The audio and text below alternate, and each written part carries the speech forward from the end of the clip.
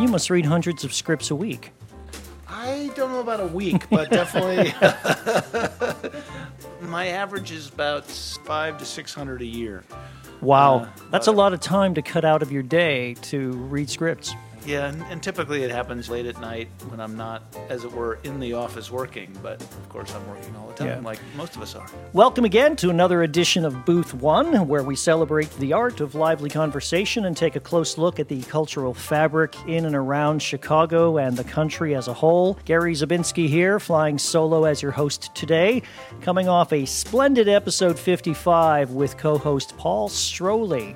I am so pleased to have as my guest today one of the preeminent theater artists in America, longtime artistic director of Chicago's famed Court Theater on the University of Chicago campus in Hyde Park, Mr. Charles Newell. Welcome, Charles. Thank you so much for having me. Would you mind if I call you Charlie, as so many people do? Please do. I might not know who you mean if you said Charles.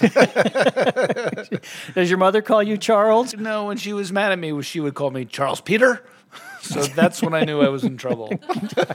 I was always Gary Michael. Yeah, exactly. Exactly. It's the same thing. Exactly. Now, you've been the artistic director at Court now since 1993. Could that be possible? Is it 23 years now? That's pretty close. My wife and I moved here to Chicago, and I was offered the associate position.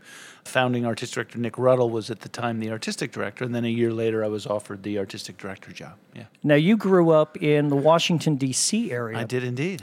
Were you a fan or a goer to Arena Stage? Is that where you got your Yes, it was love of theater? Exactly. It was my home theater. My mother took me to many different kinds of theater, bless her, but the most transformational moment was when she took me to see a production of Death of a Salesman, starring the great actor Robert Prosky, directed by the great Zelda Fichandler. And at the end, when Linda's at the gravesite and weeping, I found myself weeping, and I thought, and you have to understand, I was 7, 8, 9, 10, something like that at the time. I was like, what is this? That I could have such a strong emotional response to it. So it was really then when I thought, I want to get closer to all of that. Yeah. And where did you go to study theater in college? Were you at Wesleyan University? I was. Like many of us in the theater, I had transformational mentors, actually starting in 7th grade in high school.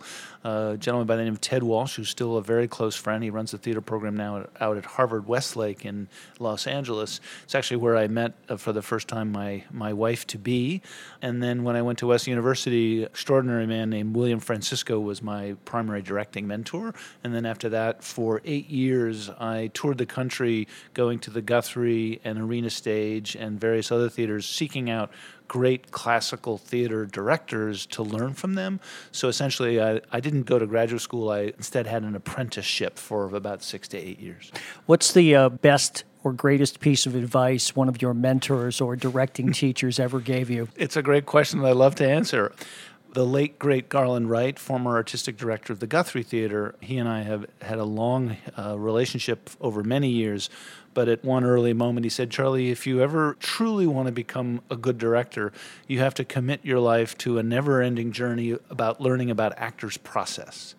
And I thought about that, and I thought, you mean it never ends? And he said, yes. I said, well, then sign me up, because the idea that I could pursue a career and a life in making art and yet never know enough and always be learning more was the best advice. And frankly, given the extraordinary opportunities that I had by mentors, an extraordinary list that included John Houseman and Alan Schneider and some amazing people, I take very seriously now being in the position that I am to create similar opportunities for aspiring and emerging directors, and I always pass on that piece of advice.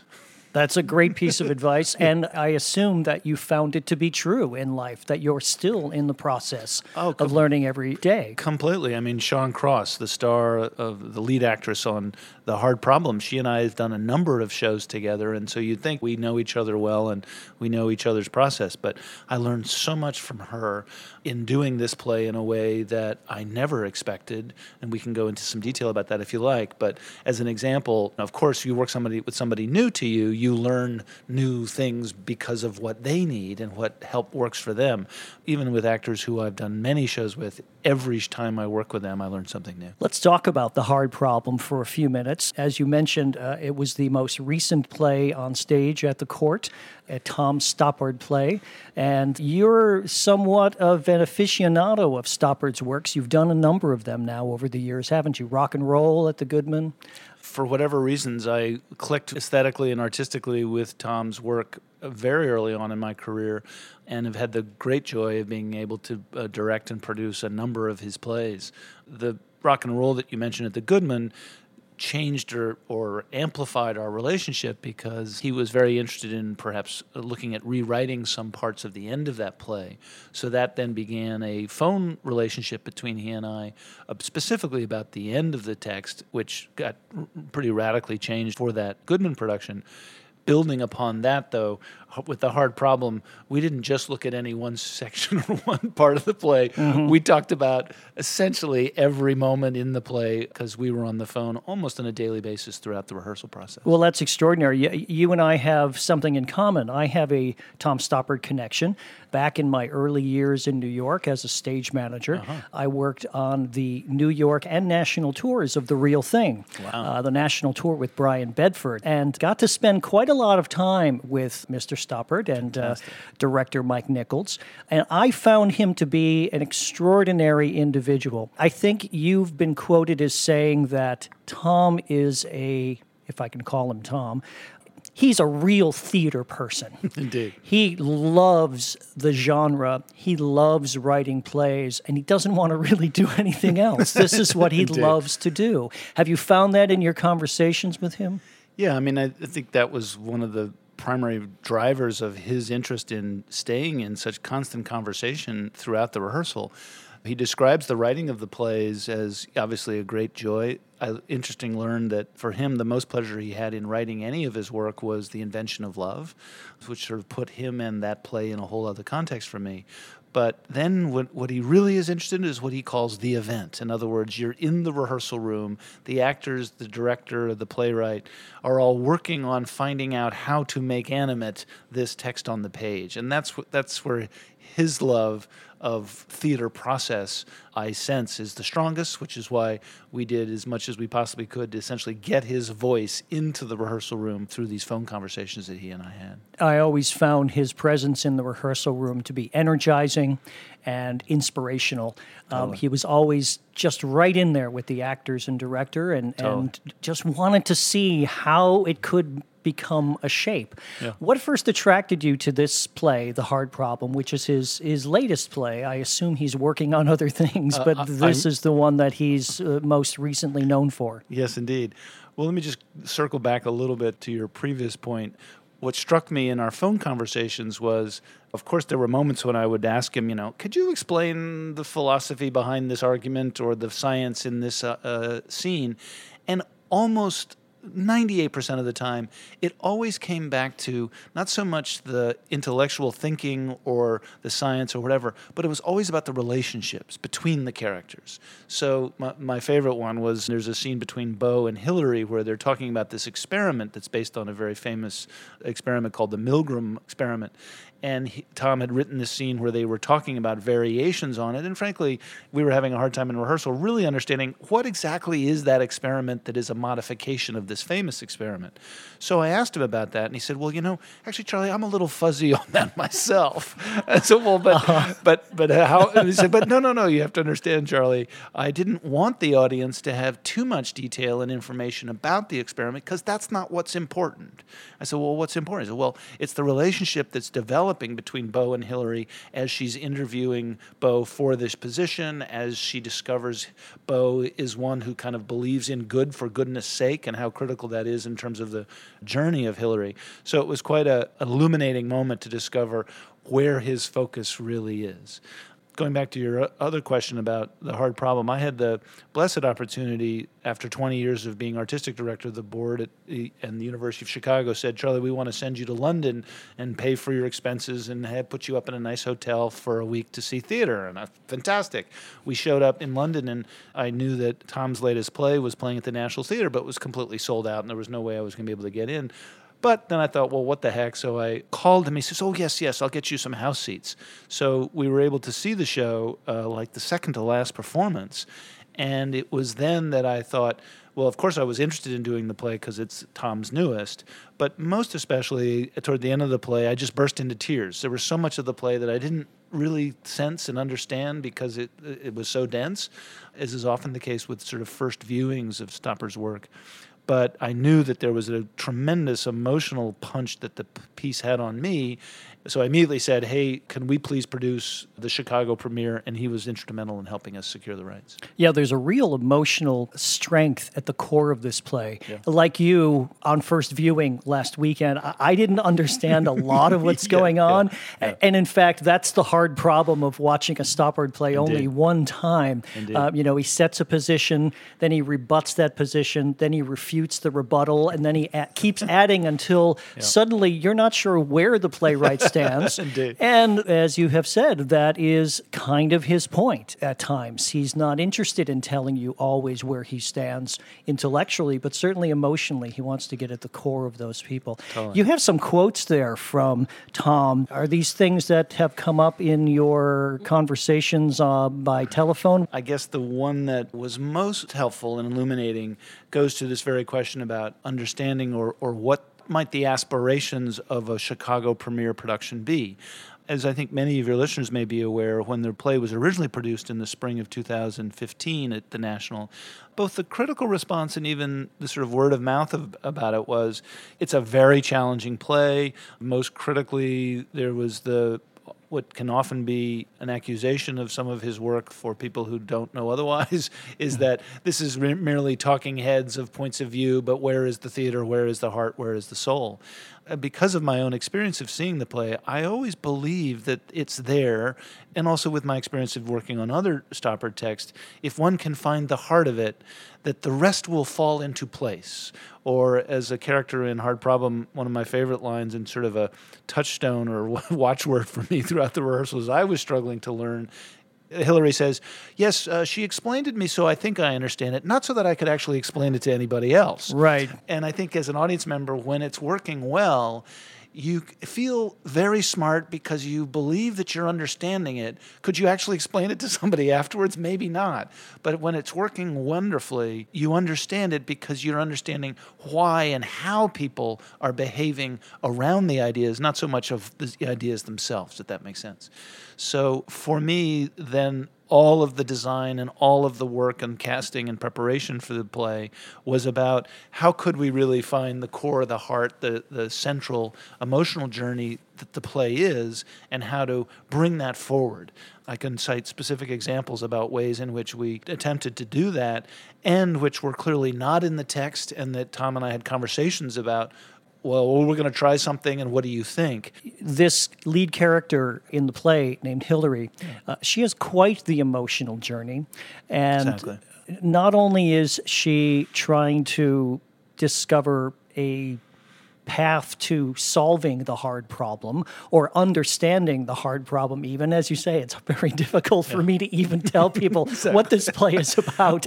My fear in interviews is that, Charlie, please explain the philosophical underpinnings of the hard problem. This is where I need my University of Chicago faculty friend who's a professor in philosophy to explain the hard problem. Right here we happen to have Professor. That'd be great if I could just pull them out. And I must point out, what other theater in the country has the intellectual resources that Court Theater has right in its own backyard?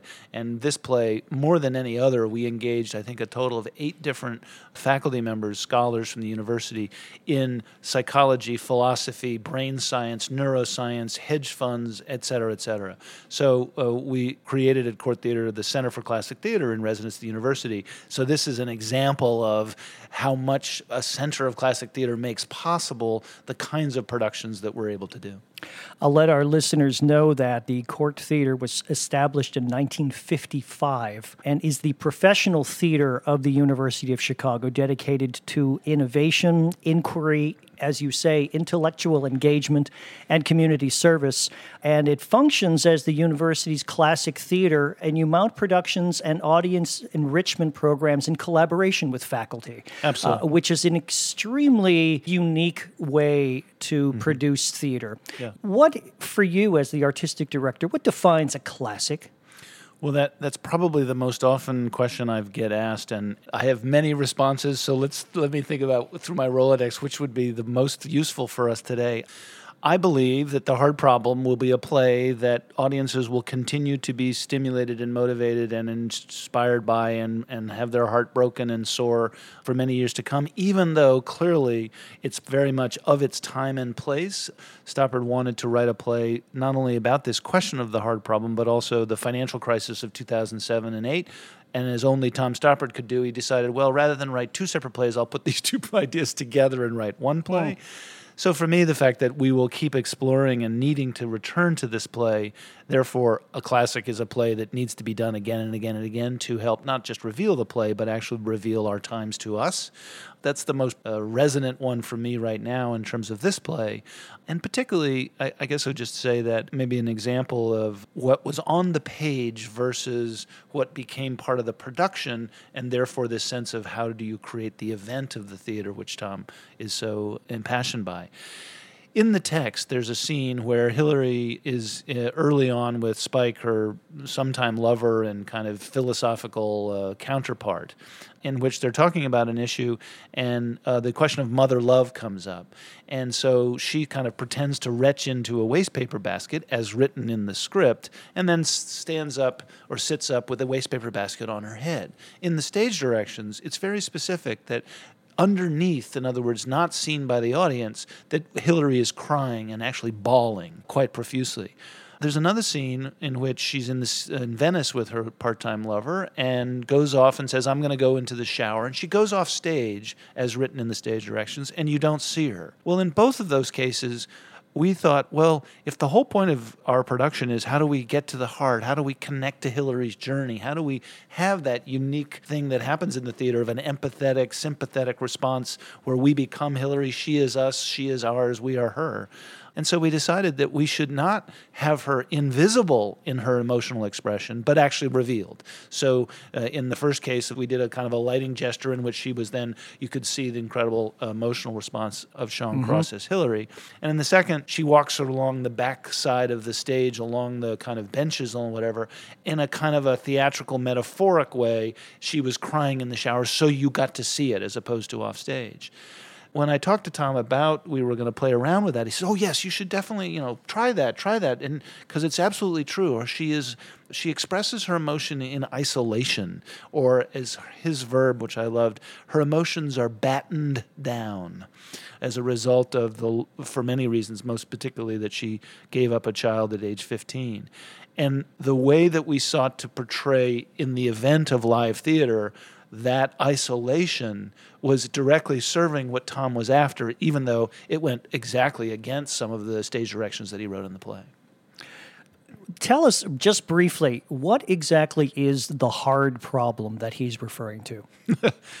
Well, again, this is where I need my philosophy professors and science major professors, but essentially it's a question of, is there any difference between our brain, the gray matter, and our mind, that thing that we all experience? Namely, as you're listening to this, you're also thinking to yourself, hey, I'm learning more about this podcast, or I got to put down something in my grocery list. The movie that's going on in your brain, or in your mind, I should say, as opposed to the neurological, scientifically provable activity of one's brain. So this sort of dualism between mind and brain.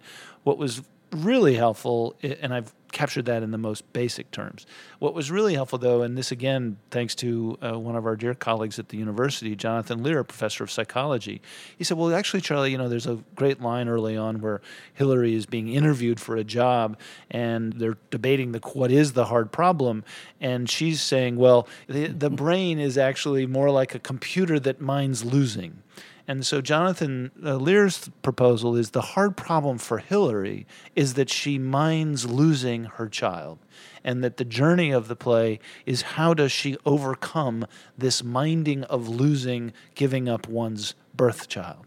And that was so illuminating and helpful for us to understand that that might be a guidepost of the principal emotional journey that the play goes on, and that all of the science, even the hard problem of both science and philosophy and psychology, all of those things are Hillary struggling to figure out, why does she mind losing her child? It goes to goodness, altruism, egoism, and many other topics in the play.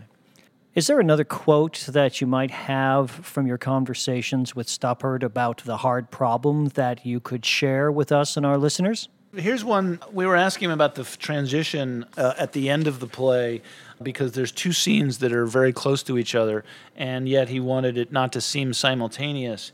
And so he says, it was my idea in London not to have a scene break between these last two scenes, but it's tricky. The stage can't go empty. She needs a costume change, a simple addition of a coat perhaps, but she can't exit. Continuousness is the aim, but time-lapsed continuousness. Time-lapse continuousness. I have to say, I never thought of it that way when I was watching the show, but you, I think, achieved that in spades. The play moved along in a narrative way that she led us through and that your direction led us through. The set was marvelous and contributed to that, of course, but I applaud that. That's a wonderful quote. Thank you. It's a pleasure to read it. One of the other fantastic playwrights of our time, Tony Kushner, is someone that you have worked with closely as well. He has said that Court is developing a spectacular reputation as one of the most important theaters in the country, and that's tied to Charlie. That's you. His interpretations don't compete with the original text, but you also don't want a director who just listens to your ideas and takes dictation from you. And Charlie doesn't. He asks, he listens, he brings a sensitive response, but he is unflappable. Are you? Wow, I don't know if I've heard part of that quote, but I've never heard that entire quote. You'll have to give that to me. Thank you. Well, I think that goes right in your bio. Yeah. Well, I mean, the sense of unflappable, I've had the extraordinary recent experience, in addition to the close collaboration with Tom Stoppard, to work with the playwright Michael Christopher. His play Man in the Ring opened our season and actually recently just received the Best New Play Award from the American Critics Association. And I learned so much from Michael about the role of a director working together with a playwright. So this sense about being unflappable, to me that word implies a kind of a stubbornness and an entrenchedness. For me, I would translate it more, thank you, Michael, to help me understand how to get inside the guts of the playwright and try to make the event, to use that word again from Stoppard, or make animate, make live, make the theater event happen, their intention, even if it's not what they thought needed to happen to do that. But the only way to get there, it's kind of like dramaturgy. The quality of, I think, our work at Court Theater is defined by the quality of our research and the quality of our thinking before we actually get into creating it. So in the same way, really getting into the gut and soul of the intention of the playwright, and if that's being unflappable, I would agree with Tony. I wanted to talk a little bit about the upcoming shows. You have one more show on this season. You're doing Harvey. Yes, indeed. Opens May 11th.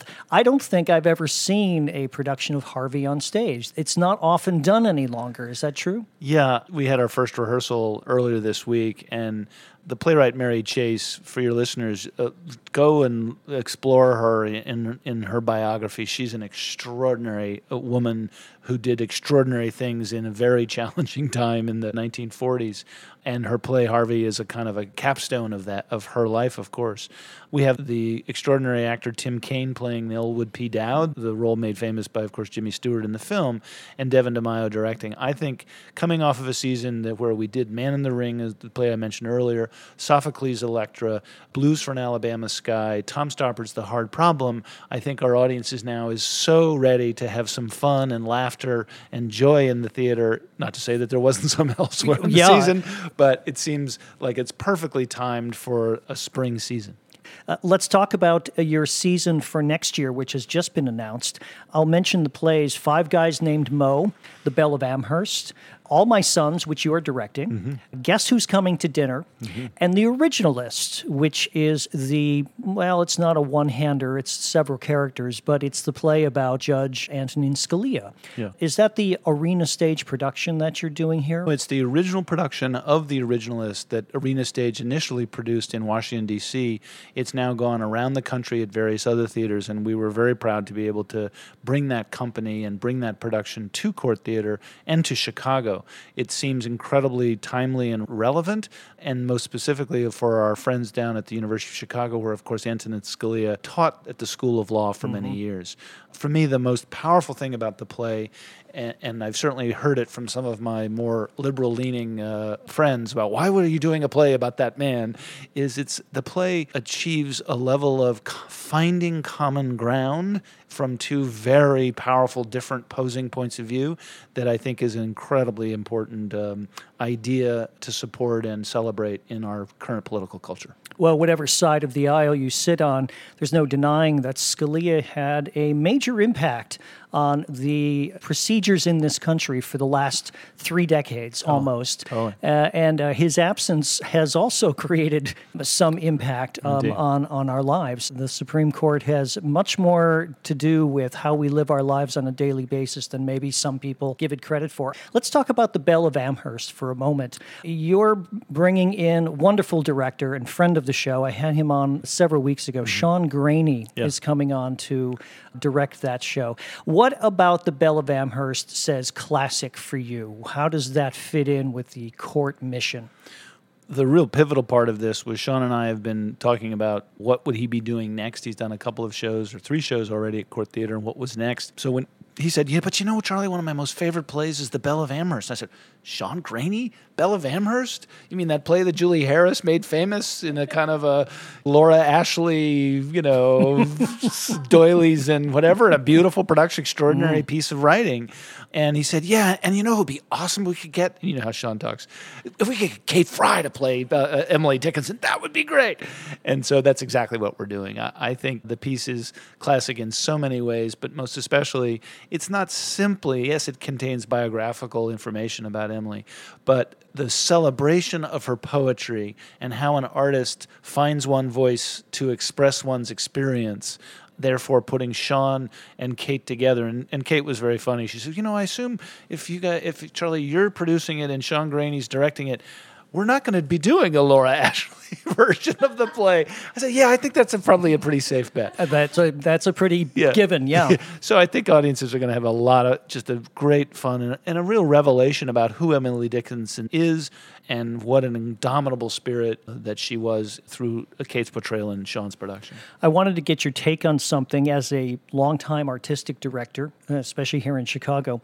Sean Graney's company, The Hypocrites, has gone through some shakeup recently, and they have just announced that they're going to try a different producing model. They're going to put out a couple of play suggestions to their theater goers, their subscribers and ticket buyers and potential ticket buyers, and have them see if they'll commit to one or the other. This is a sort of crowdsourcing in a way. What do you think of this idea? We discussed it a little bit on a past show, and we thought it was a marvelous idea and works just perfectly for where The Hypocrites is now. Is that something that you'd ever really try?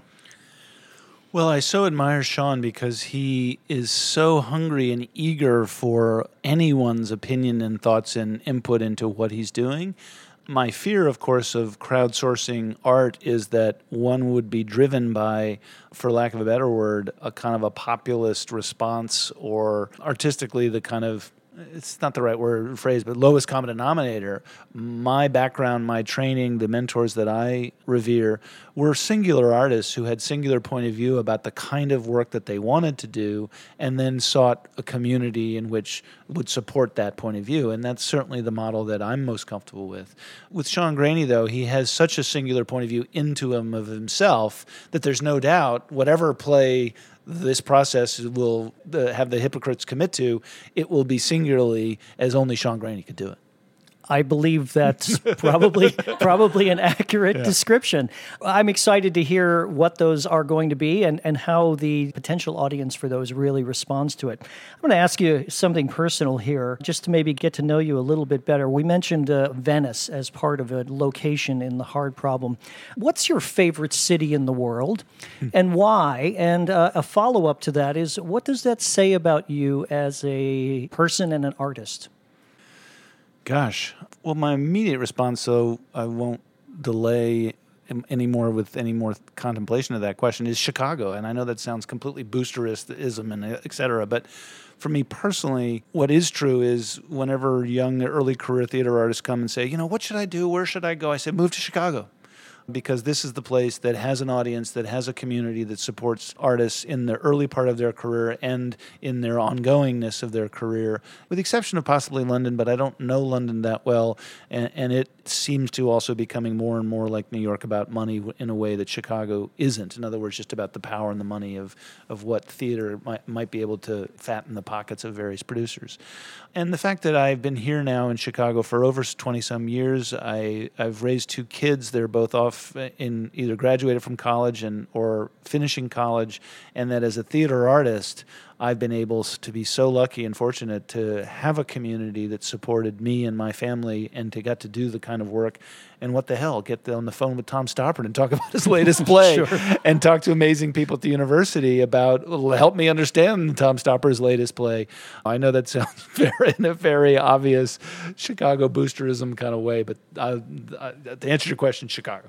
That's a fantastic answer, and I can understand why. It's a wonderful place to live, to grow up in, and to work, as you say, especially in the theater arts. There's an ethos here in Chicago that really fosters collaboration and creativity like no other place I've ever been to. Totally. One other sort of personal question for you.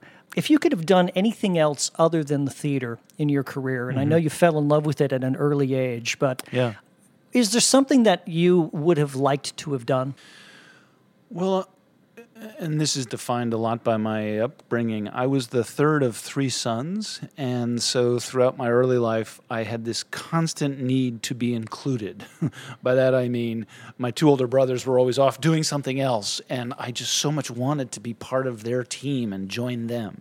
So it's not by accident that now, as a director, I'm both creating teams, but then being included in those teams to do things. So the obvious parallel here would be, what would be a profession that would give me this similar sense of being included in a team, leading a team.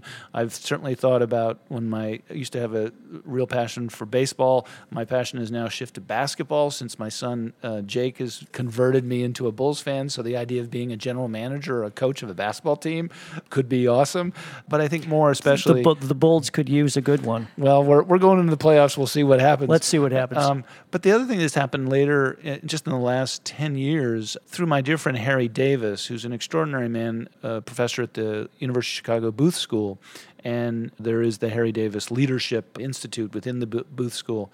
He's brought me into all kinds of different environments, whether it's with Fortune 500 companies or graduate students at Booth School or the Executive Leadership Program at the Booth, where through the skills and practices that I've learned over the years working with actors, I, in parallel with Harry, work on helping people establish and identify their own leadership skills. So this idea of having an opportunity to expand that work, because for me, it's what also I love so much about working with actors, where I get to be part of a process where someone becomes their best and greater and more authentic self through the art that we're making, and the idea that I could actually, and have had some experience now, actually helping people in the real world, in other words, not just on the stage, but in their actual realization of their own jobs, to help them in a similar way, has been also thrilling for me. Well, you're a marvelous leader of the court. Obviously, after 23 years, your reputation is safe by me. Well, I'm wondering when they're going to start carting me out of the door, feet first. Who knows? Well, I'm sure you'll go kicking and screaming. Well, I am the luckiest man in show business. That's all I know. That is fantastic. Charlie Newell, it's been a great pleasure to have you come and sit in the booth with us today. It's a great joy to meet you, and we so enjoyed having you here on the show. I've really enjoyed it. Thank you so much. Thank you very much, Charlie. Thank you. Well, Charlie had to get to auditions and callbacks for the upcoming season, so we had to let him go. But I wanted to let our listeners know that you can help support Booth One's mission of presenting the best in lively conversation and amazing guests like Charlie Newell by going to our donate button on our website. It's quick, it's easy, and more importantly, it's fully tax deductible. And it'd be so appreciated by the entire Booth One team. You can go to www.booth-1.com. And as is common on all of our episodes, we're going to end today with our Kiss of Death segment. I think Charlie would have liked this. We're going to talk today about Gilbert Baker. Gilbert Baker, a self-described gay Betsy Ross, who in 1978 hand-dyed and stitched together 8 strips of vibrantly colored fabric into a rainbow flag. As the gay rights movement spread from San Francisco to New York in the 70s, Mr. Baker was often asked by friends aware of his creative talents to make banners for protests and marches and the like. Before a gay pride parade in 1978 in San Francisco, Harvey Milk, the city supervisor and gay rights leader who was assassinated, sadly, later that year, asked Mr. Baker to create an emblem to represent the movement. Mr. Baker filled dozens of trash cans with dye in the attic of the Gay Community Center in San Francisco, and he pieced together the first flags, unveiling them in the Pride Parade on June 25th, 1978. We stood and we watched and saw the flags, and our faces lit up. It needed no explanation. People knew immediately that it was our flag. The original rainbow banner measured 30 by 60 feet. That's huge. The first flags had 8 colors, each stripe carrying its own significance. Pink for sex, red for life, orange for healing, yellow for sun, green for nature, turquoise for magic, blue for peace, and purple for spirit. Since its introduction, the rainbow flag has become a universal symbol for inclusion and peace and love. After the United States Supreme Court legalized gay marriage in 2015, more than 26 million people on Facebook changed their profile photos to include the flag. The flag itself has changed since then, of course, going to 6 colors from 8. Pink fabric was too expensive, Mr. Baker said, so it was removed, and turquoise and blue were combined into one color, royal blue. Gilbert Baker was born on June 2nd in 1951 in Chanute, Kansas. His mother was a teacher. His father was a lawyer and a judge. Mr. Baker said he was outgoing growing up, but had always thought of himself as an outcast. Mr. Baker spent a year in college before he was drafted into the Army. He served as a medic, was eventually stationed in San Francisco, where he remained after leaving the Army in 1972. He bought a sewing machine, which he used to make gowns that he wore on occasional appearances as a drag queen. Well, those dressmaking skills were how he really ended up making the first flag. I was the guy who could sew, he said. After the 1978 parade, Mr. Baker joined a flag company in San Francisco that supported his idea of mass-producing his creation, but he later left for a career in art and design. He was, nevertheless, always associated with the flag. In recent weeks, he had finished creating 39 9-color flags, the 8 original colors, plus lavender to represent diversity. And that was to commemorate the 39th anniversary of the first rainbow flag. He got up every day and made art. Charlie Beale, a friend who was the art director of the 2008 film Milk, about Mr. Milk, said in an interview, Mr. Baker refused to apply for a trademark for his creation, and he never made any money from the banner. It was a gift to the world, he said. When the first flag went up, he knew at that moment that it was his life's work. Gilbert Baker, Well, like us on Facebook, everyone. Follow us on Twitter. You can email me, as always, at gary@booth-1.com. We would love to hear your questions, comments, and feedback. For Booth One, this is Gary Zabinski, and thanking once again my very special guest, Mr. Charlie Newell, saying so long and keep listening.